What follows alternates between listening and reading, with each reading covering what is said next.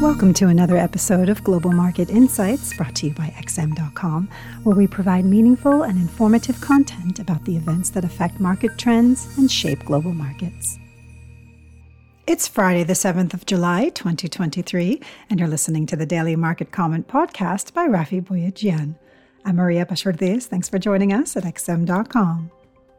Risk appetite is in short supply on Friday ahead of the U.S. non-farm payrolls report later in the day after economic health gauges allayed heightened recession fears from earlier in the week, but bolstered hawkish expectations of more tightening to come from the Fed and other major central banks. The American economy continues to confound expectations of a slowdown despite major cracks appearing in some sectors such as manufacturing. The ADP employment report, which has a sketchy correlation with the official jobs data, yesterday showed private payrolls jumped by a staggering 497,000 in June. Although the ADP and NFP prints have from time to time been out of sync with one another in the past, the data does nevertheless suggest that today's payrolls number could come in well above the consensus forecast of 225,000. The ISM non-manufacturing PMI further supported the improving labor market picture in June, as its employment component rose for the first time in 3 months. The headline PMI, meanwhile, also beat expectations, indicating that activity in the services sector was at its strongest since February.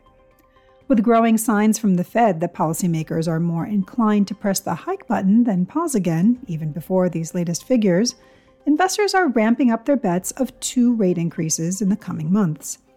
Wednesday's FOMC minutes did little to hide the fact that some officials were uncomfortable about skipping a hike in June. The hawkish soundbites continued yesterday with comments from Dallas Fed President Lori Logan, who hinted that she's not confident about how much additional tightening the lagged policy effects will provide. However, the Fed has made significant progress on the inflation front, even though underlying price pressures remain somewhat elevated. The ISM's prices paid indices for both manufacturing and non-manufacturing continue to decline in June. If today's average earnings growth moderates slightly as forecast, it should keep a lid on more aggressive rate hike speculation. But in the meantime, equity and bond markets have had a bit of a wake-up call as expectations that not just the Fed, but all the major central banks will have to do a lot more to rein in inflation got a major shot in the arm on Thursday. The 2-year U.S. Treasury yield hit the highest since 2007, and the 10-year is back near the pre-banking turmoil levels. But European, Canadian, and Australian yields have rallied too, making it difficult for the U.S. dollar to capitalize much from the spike in Treasury yields. The dollar index is up only marginally over the week and would have risen even more if it wasn't for the yen's bounce back. The Japanese currency has benefited from a combination of safe haven flows as risk sentiment soured somewhat, as well as from fears of an imminent intervention by Japanese authorities in FX markets to support the flagging yen. The Bank of Japan's deputy governor on Friday dampened speculation about a policy tweak as early as the July meeting.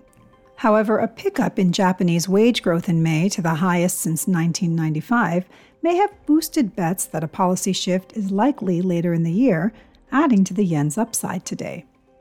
Equity markets fell on Thursday as bond yields surged across the board, but the sell-off appears to be easing as U.S. futures are only marginally in the red and European shares are mixed.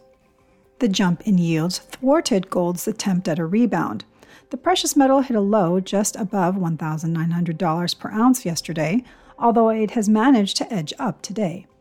Oil futures, on the other hand, are headed for a second week of gains on the back of the OPEC Plus decision to extend and deepen the supply cuts. In addition, the resilience of the U.S. economy, as well as further pledges from China that authorities are ready to implement supportive policies, also likely lifted crude oil prices. Thanks for listening. This is today's Daily Market Comment here at XM.com. Thank you for listening to another episode of Global Market Insights brought to you by XM.com. For more in-depth technical and fundamental analysis, be sure to visit www.xm.com/research.